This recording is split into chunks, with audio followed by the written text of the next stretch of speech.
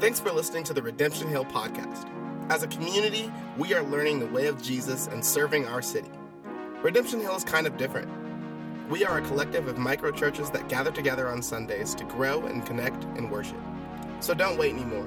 Join us Sundays at Boise Friends Church in the gym at 10:30 a.m. and get connected to the community you need in this season of your life. All the details you need are at redemptionboise.org.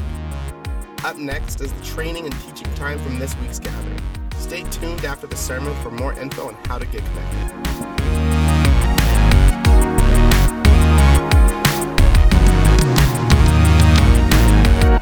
Thank you to Kyle for taking that difficult passage last week. That was his choice. Nobody made him do that. He just jumped in and said, I'll take the hardest passage in the book, and I didn't fight him on it, so I let him do it. But Kyle, I think you did a great job, and I think that you set up well the nature of, let's turn on the middle lights in here, since those far lights, those are going to get replaced this week, I think, hopefully.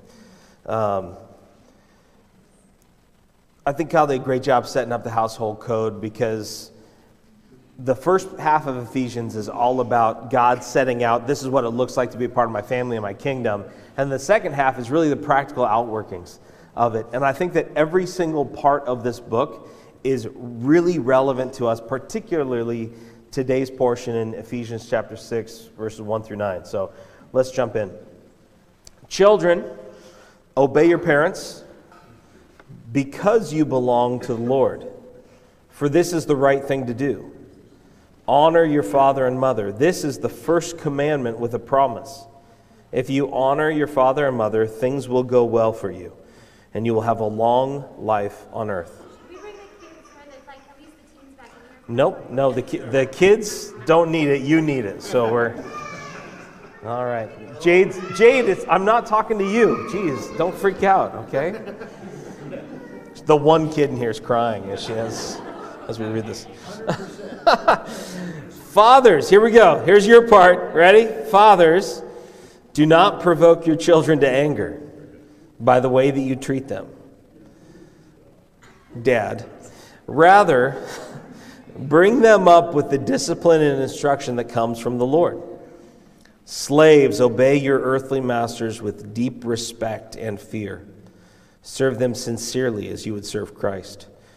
Try to please them all the time, not just when they are watching you. As slaves of Christ, do the will of God with all of your heart. Work with enthusiasm as though you were working for the Lord rather than for people. Remember that the Lord will reward each one of us for the good that we do, whether we are slaves or free.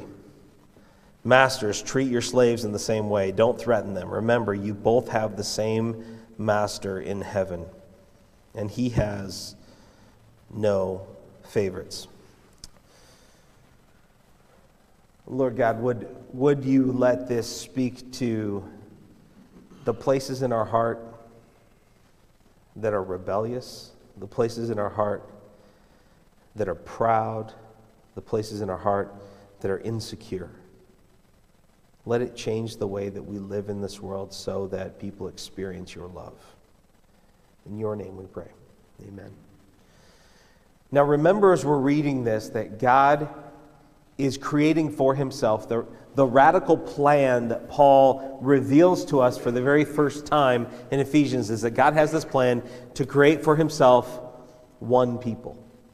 And this passage in particular is about bridging the gap between some of the most contentious relationships in our lives, both within, last week, our marriages, and then with our children, and then with our bosses. That's like what? 90% of the relationships that we have in the world is those three things. And just like Paul subverted, I think last week Kyle did a great job showing that Paul subverted the very nature of men and women's relationships. What he did in this passage was demonstrate that God himself wants to bring us back to the garden. Like what happened on the cross reversed the power of the curse to make us live in these hierarchical relationships that happened under the curse. The partnership in the garden is what God wanted to recapture in marriage. And Paul is saying that's what it looks like to be a part of his kingdom, is to recapture this partnership, the equality between the sexes, our relationships to be set right again. Rather than lording over one another with authority, we are entering into this sort of kingdom partnership. What God wants to do is take that same thing and turn it on its head here. There's a radical reframing in Ephesians 5 and 6 that I think it still should startle us, because it changes our relationships from being relationships of duty and relationships of hierarchy to relationships of love and of equality. From duty and hierarchy to love and equality. And that still is offensive to our modern minds, because none of our workplaces and rarely any of our homes recognize this reality. Honor your father and mother, as the Lord has commanded you. Then you will live a long, full life in the land of the Lord your God is giving you.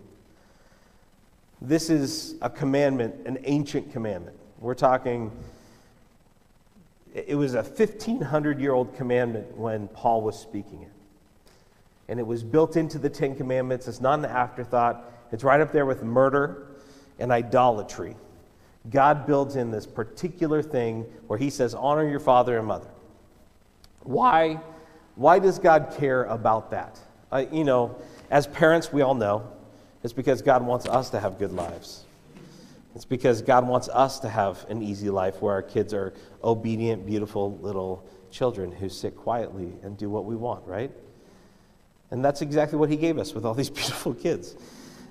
I think God cares about that, but there's two things I want to pull out of this. First is, honoring your father and mother is a lifetime calling. It's not something that ends with our childhood, and it's not something that's primarily about obedience. Honor is about a relationship of love, where I set you up as a person who has dignity, respect, and I owe service to. As an obligation of love, I owe service to you. And it's written into the Ten Commandments primarily, and many Hebrew scholars will tell you this, it was primarily there not for kids who are in their, it's not for kids who are under the age of adulthood. It's not for kids.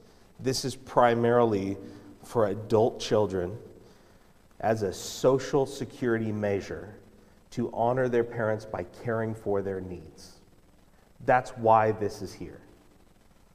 That's why it was always there. This was God's plan from the beginning, is that parents would care for their kids when they're babies, they would change their diapers, and then we would change the diapers of our parents as they get older. That's the plan. That's the lifespan, is that God meant for us to live, so to speak. I plan to pay a nurse handsomely to do that work for me. But this is the honor that's due. This is a part of God's plan to care for people in our society. But just like last week, it starts with the weaker party. And what we talk about this quite often, which is funny. I don't know why it always comes up. But we go back to Genesis chapter 15, and ancient covenant relationships are set up as treaties or a contractual agreement between almost always a weaker party and a stronger party. Almost all contracts are between a weaker party and a stronger party. Someone who needs something, someone who has something to offer, and the strong one then offers to the weak one in return for something else. That's the way almost all contracts work.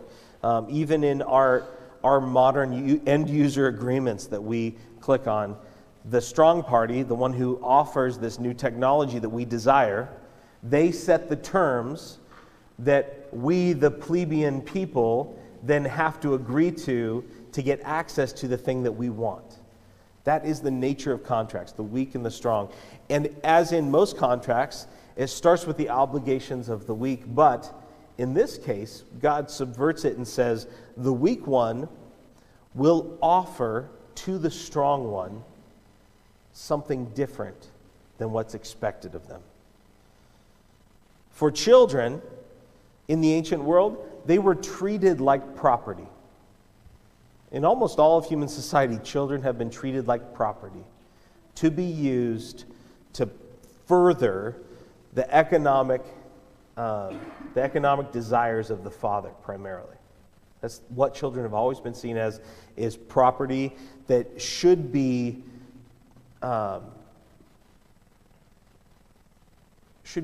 socialized into serving the economic needs of the family and the household. And in this situation, we see that the weaker party gets an obligation to honor their father and mother. Children, obey your parents because you belong to the Lord, for this is the right thing to do. It doesn't say honor your parents because they're good. It doesn't say honor your parents because you want to. It doesn't say honor your parents because it's a command. Yeah. You're real lucky. That's what it says. This is really an interesting phenomenon to listen to your son deliver this message. Yeah. I'm working on some things here. Children, obey your parents. Because you belong to the Lord, this is the right thing to do. This is essential to our identity as kingdom people. This is what we do as kingdom people, is we honor our parents.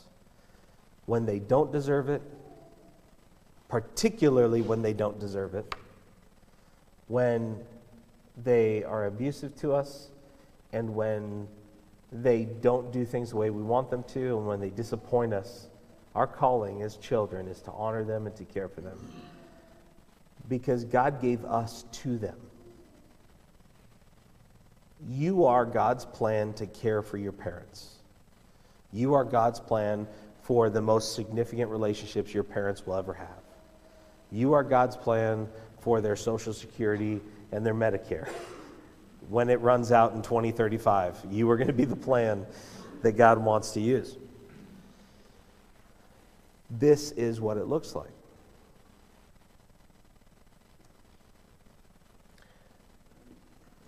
And I think that we start there by recognizing that as kids we have responsibilities. But then we look back and I don't know if you guys do this, but when my parents or family need something, I want to care for them because I want my kids to see me caring for my parents so that they know to care for me when I'm old. Have you ever thought about that? Your kids are going to do whatever you do with your parents. That's what they're going to do for you because that's what they think their obligation is to you. There is no transaction in the parent-child relationship. Almost never in your life with your parents will you be in an equal place where you can offer to one another the same things. When you're a child, you are going to need, your entire life is going to be built around them caring for you. When you're a young adult, you're still going to need their support and the backdrop of the safety that they provide. When you're a middle-aged adult, there will be a shift. And then all of a sudden your parents are going to need something from you, and then they're going to really need you in the end of your life. There is no transaction in parenting where you say, well, mom hasn't been showing up much lately and she hasn't been serving me lately, therefore I don't owe her anything. No, you owe her everything. That's your mother. Now, some of you, I know as we're talking through this, you have very difficult relationships with your parents. And they have deeply disappointed you. Some of you, your parents abandoned you. Some of you, one or both of your parents has never been in the picture. Some of you, you were rejected by your parents and they gave you to somebody else. That's a hard thing to swallow, especially when we're talking about these relationships. But this relationship is not a transaction. You don't honor your parents because they're good. You don't honor your parents because they did the right thing. You honor your parents because that's what God's people do. And when we look at our own kids, We need to think of it as a relationship because they're given to us to steward, but our own kids, they are our brothers and sisters in Christ. They belong to our Father. They're going to grow up and they're going to become brothers and sisters. You're going to have to sit under the preaching of your son or your brother or your brother-in-law, God forbid.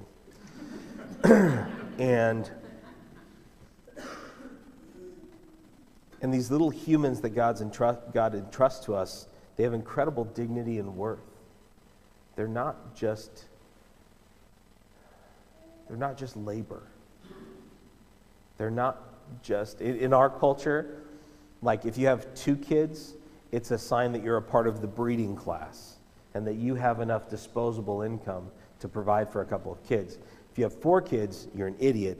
If you have no kids, like it's like kids are it's an economic symbol of class today. But that's not what kids are. Yeah, if you have 6, you're really crazy. If you have 7, you're out of your mind. But these little humans, they're yours, and they have incredible dignity and worth. They're going to be your brothers and sisters in Christ, and you have responsibilities to one another, responsibility to respect them. Do you respect your kids as humans?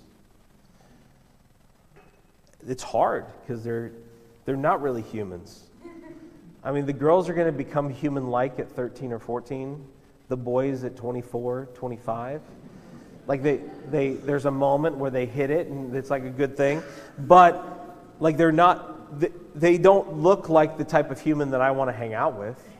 They yell at me and they throw things, and they're the worst roommates on the planet. And they just, they're terrible. But can we respect our kids as humans? As Imago Dei, the image of the one true God? Can we treat them with the kind of dignity that God's kids deserve?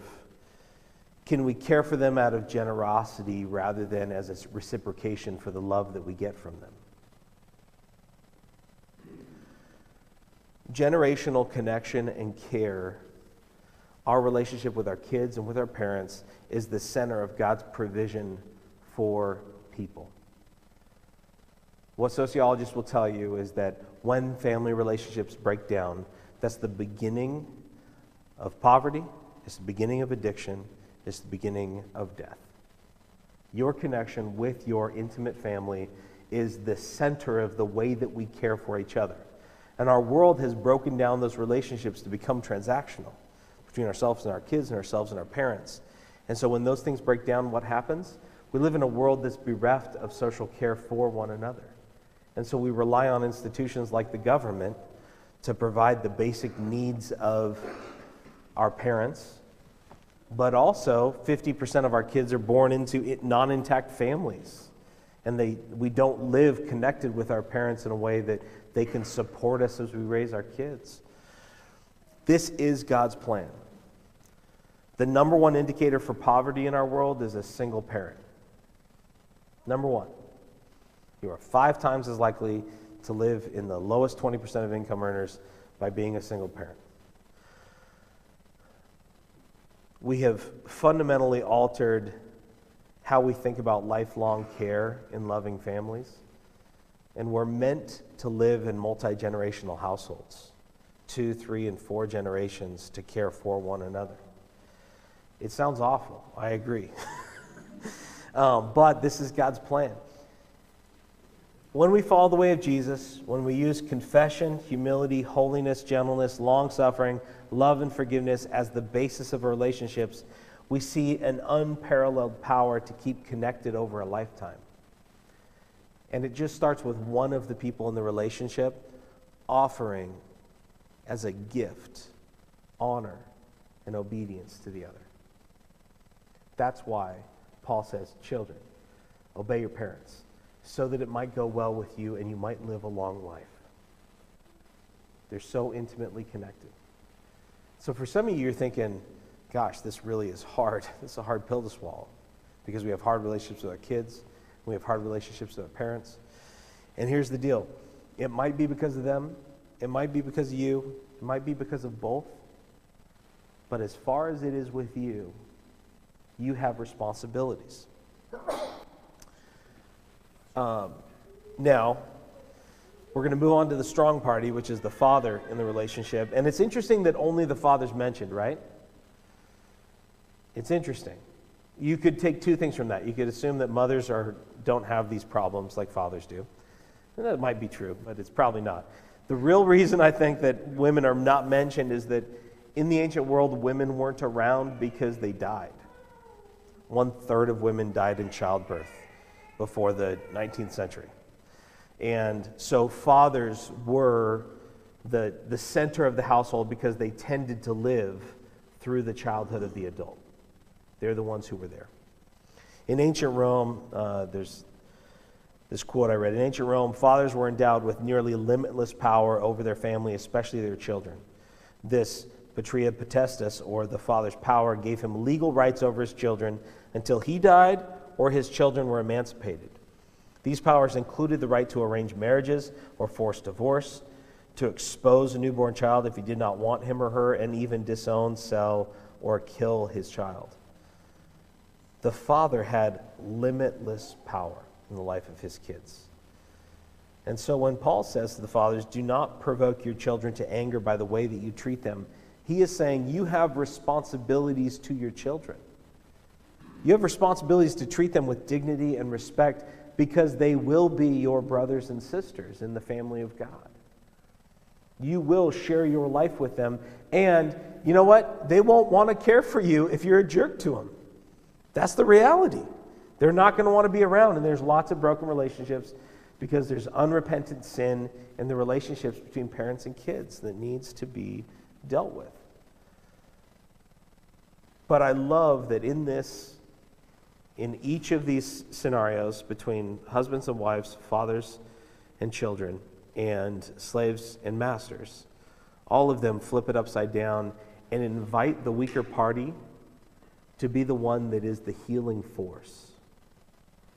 The weaker one is given the opportunity to submit out of love rather than out of authority. Not because they are in a weaker position, but because they belong in the household of God. And so for us, when we look at our relationships with both our kids and with our parents, the question is, how are we going to live in a way that gives away love without demanding it in return?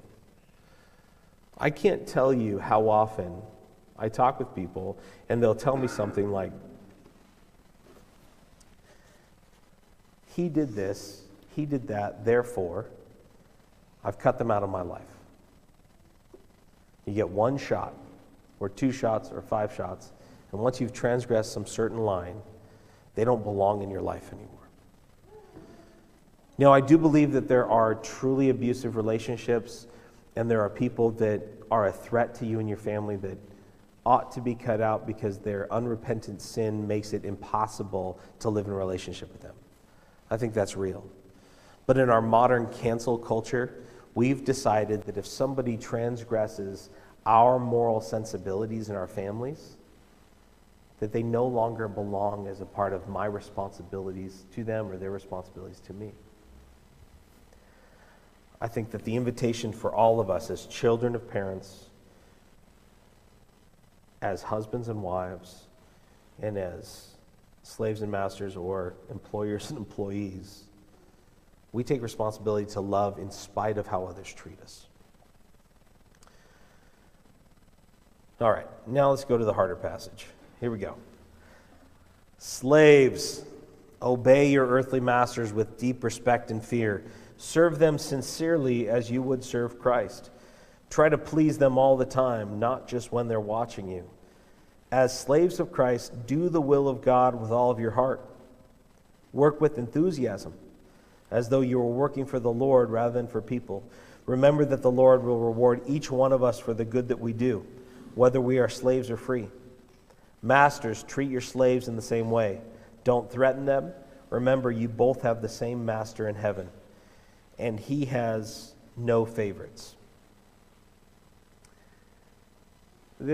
Okay, maybe I got the harder passage, Kyle. This one's that's a tough read, right? Yeah, I took it because I needed to break it up so that we got all the way to Easter on the sermon series. You know, that's the way these things go. Slaves, obey your earthly masters. Does anybody just like cringe when they read that? This was the South's favorite verse for 200 years. They loved this passage because the masters could use this as a demand of their slaves to obey them and to work heartily as unto the Lord.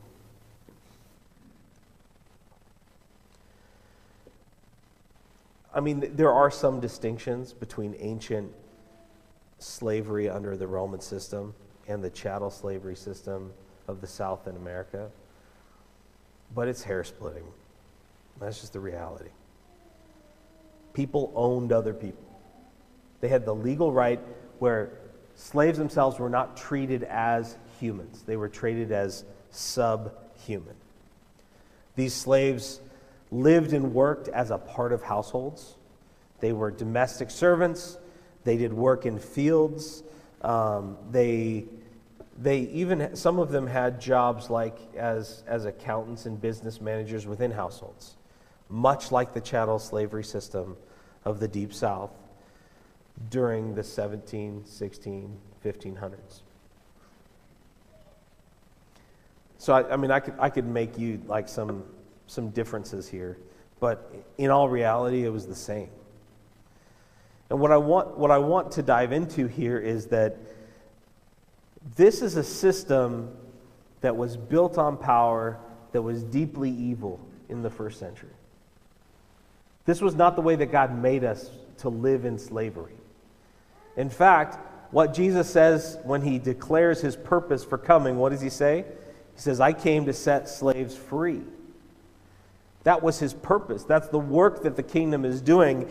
And the institution of slavery itself is a system that was being used to entrap both slaves and masters into an economic system that God never intended.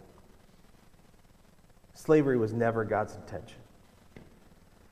But I think that Paul, in all of his wisdom, he knew that emancipation from slavery doesn't happen because of a slave revolt. It doesn't happen because one slave says, I'm not doing it anymore. Emancipation from slavery in a system, an economic system built on exploitation, only happens by the will of God through his Holy Spirit's power to make massive societal transformation. So when we look at the Emancipation Proclamation of 1865, we should see that as an incredible movement of God to create this historic change, to set aside in the Western world what had been this evil system for hundreds and hundreds of years. It doesn't happen because one slave owner and one master choose to disassemble their relationship. And both at the time in the first century and in the 17th century and 18th century here in America, there were deep penalties for freeing your slaves. In North Carolina in the 1640s, if you wanted to free your slave, you had to come up with a $4,000 bond in $1840, a $4,000 bond to guarantee that if that slave did something, once they were freed, you were economically responsible for it, and you had to put up a $4,000 bond. You know what that made it impossible to do? It made it more costly to free your slaves than to buy your slaves. And these are the systems, even in the first century, they had systems that made it impossible to free slaves because it was meant as a source of societal domination, and most slaves were there because they had been overwhelmed. Their country had been taken over by Rome, and then they were treated because they fought in the rebellion, they were treated as slaves and taken as slaves to Roman households throughout the Roman world. And when the Roman world stopped enslaving people that they had conquered, this economic system of slavery broke down because they didn't have access to new slaves. And so when Paul was writing this, he was saying, there's this system that he can't fix, that isn't going to be fixed in a short amount of time. So the question is, how do we live within it? And I'm going to say this, like our economic system right now has some of these same pieces to it. We still have exploitation of the weak and the vulnerable. We still have deep economic inequalities that are built on systems that are meant to create inequality. That was never God's plan.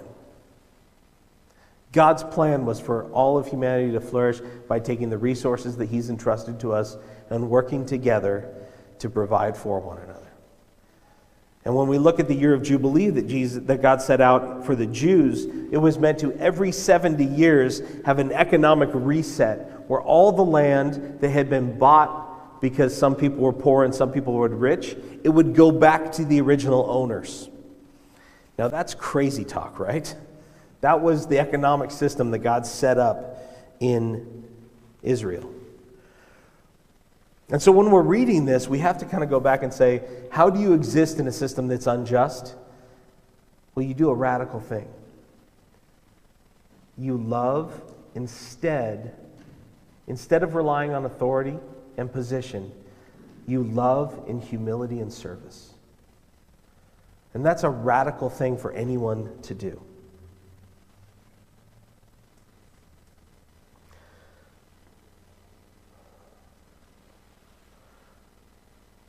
If you look at our lives right now, we live in a time of bondage to work. As humans, we spend more hours working outside of the home than at almost any time in human history. Our work and the corporations that we work for demand more and more from us. They want our hours. They want engagement and communication 24/7. They want unpaid work. They want very little time off. They want maximum efficiency with your time and your energy, and they want you to do it with minimal resources. I don't know about you, but that sounds a lot like slavery to me. It sounds a lot like people who have power exploiting those who are weak. And if you're looking at our economic system, it's that wealth and power is being concentrated among a smaller group of people all the time. The economics of work have always had these same temptations. Bosses want more work, they want to pay less, they want more profit, and they want to work less themselves. They want faster return on investment. And this is the temptation that you and I have as if you run an organization, if you lead something, you have all those temptations. You look at your workforce and you wonder, how much more could I get out of them? You wonder if they're worth the amount I'm paying them. Do you ever wonder that about your employees? I don't. No, I do. Do you ever wonder if you just set it up differently and you got more work out of them, you could work less? You could use their work to provide for you to work less? God hates this mentality because it's about us not trusting Him. It's about us ignoring His commitments and His commandments to love and honor the people that God has entrusted to us. It's flat out a system of evil in our world that's built on greed, where we look and we say, how can I get more with less effort using other people? There will be work in God's kingdom. From this day to the end, there will always be work to do. We were meant to work. Work is a beautiful and good thing that helps us understand God's love for us, because when we work, we participate in His work of creation. When we work, we understand the incredible gift God gave us in this world because it yields fruit that care for us through our labors. Work is a very, very good thing. But there will be no slavery. There will be no exploitation. There will be no evil corporations in the kingdom. Those are all going away. And so we have to ask, for us, what does that look like? How do we live in this world that has systems of exploitation? And how do we live faithfully in it? The relationship that we have with employers is different today, but it holds the same commitments that we have as followers of Jesus. What does it mean? Well, in every relationship, it's one of three postures. We're either over, under, or we're an equal.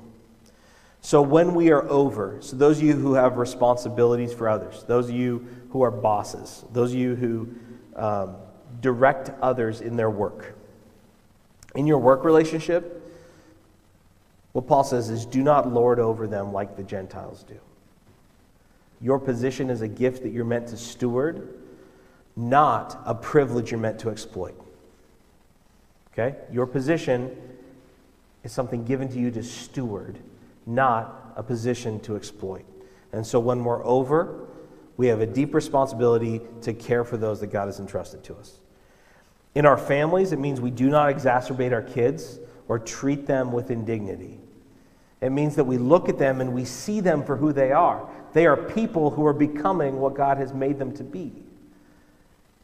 And so we partner and steward alongside God, helping them to become what they're meant to be. Not using them to care for the things that stress me out. Not yelling at them because I feel out of control. It means that I love them and I care for them and I treat them with dignity. In our church family, it means that we walk in servant leadership, not lording it over one another like the Gentiles do. It means that the elders shouldn't be heaping responsibility on you. It means that we should be the ones who are serving first. I love that Bob is sitting in our tech booth right now because he is committed to serving our community. When we're under, it means that we do radical service not because we're afraid of our bosses, but out of radical submission and love to Jesus. We don't work for our employer. We work for our King. And Jesus uses this economic relationship to provide for our families. And so all the work that we do it as unto the Lord. And we should be some of the best employees because it's not a transaction or a contractual obligation, but it's an act of love. And I kind of wrote out all the jobs that I've ever had. And I got to tell you, I like work. I enjoy having something to do. I enjoy getting it done. And I enjoy, even in the hardest parts of it, I enjoy that it serves people. And I think some of you hate work. And I don't understand why, but I think it's because you haven't understood that work is what we're meant for. And that in every job you have a role that is serving people. And that those people are worthy of your time. They are. And it may not feel like it every day, but when you do your work saying, I know what all of you do, so it's easy to kind of pick out, but like, who do I pick on? There's so many of you. I'll pick on Derek. When Derek goes to work, he's got this role managing this inpatient logistics that has an incredibly important part of the delivery of medical care. And so when you do your job well, it blesses our community. And that's beautiful. And thank you for showing up and doing your work. When Alicia shows up at Trader Joe's, she raises the prices on our vegetables every week. No, it's not her personally. But Alyssa, when you show up and you are a part of the way that we receive the sustenance God's provided through the ground, you've created an environment where we can access something that I couldn't on my own. So thank you for your good work. I could do this with all of you, but your work is beautiful. It's important. When Amy is sitting at the side of the bed of our loved ones as they prepare to enter into their eternal rest, you're doing something that none of the rest of us understand how to do. And you're loving and caring for those families. Your work is beautiful and important. Our work is important. So what do we do when our work is awful? Now, there is bad work. I'm going to say there is bad work. There's work that's not worth doing in our world. There's work, I think there's a lot of jobs that require a lot of deceit and deceit is a destructive force in our world. So if your job requires deceit, you should figure out a way to do it without deceit, or you should get out of that work. It's not good work. If your job requires exploitation of others, like drugs and the sex trade, that's not good work because it employs exploitation. But when our work is awful, that's an opportunity for us to really live out this kingdom mentality, and you shine bright in dark places when you do work with joy. I had a friend, I sold insurance for my first job out of college, and it was like barely good work. Like it was just like right on the edge of being good work. And of course I saw it as a transitional thing. I didn't enjoy it, but I had this guy who was in my office. He was a Hispanic guy named David who was a boxer. He had beaten his brains in boxing for years and years, but he would show up every morning, and I'd ask him how his day was, and he said, "It's another beautiful morning. I'm here, I have a job, and God's given me today." And in a very tough work environment with a demanding kind of work that didn't feel good, I saw David shine bright because he loved the people that he served. And I think that in dark places, a little bit of light shines really bright. So what do we do when we're equal? Much like in our marriages, when we're equal? Well, it looks like mutual submission, like Jesus. We don't try to find an edge in competition with our peers. We treat others with dignity. We treat our friends and others as adults rather than patronizing them or infantilizing them. Do you have a friend who does that? Anybody have a friend who does that? You don't have to name them. But when you treat others with dignity like they're adults, even when they don't act like it, it transforms how they see themselves. It's an important part of what we do. We speak truth lovingly but not arrogantly. So in our mutual relationships, instead of using it to beat one another up, we use truth to engage and invite them into growth rather than demanding that they grow at the pace that we want them to. There's so much we could go into. I'm 7 minutes over. I have a clock now. It's telling me that I'm 7 minutes over. It didn't stop me, but it's there and it's flashing. So this is a starting point for me. All right. I'm going to invite the band to come up, and I want to pray these things together. Would you stand with me? Lord God, we want our work relationships and our family relationships to be filled with your grace. We want to live deeply connected to the people in our lives. We want to walk humbly, serving others. We want to honor our parents, and we want to honor and care for our kids. We want to be great employers, and we want to be incredible employees. We want to live in our marriage relationships in a way that brings honor and joy to you. So God, would you give us generosity, a spirit of generosity rather than greed? Would you help us to live in open, trusting communication with you and with others? Would you give us shrewd and loving business relationships that overcome the temptation to exploit? Lord God, would you give us good boundaries and accountability, and give us true discernment when it's time to step out of a role and enter into a new one? And Lord God, as your people, direct our steps so that the work we do is our best contribution to your kingdom coming to life right now and in the age to come. In your name we pray. Amen. Well, during this last song, we're going to come forward and receive communion.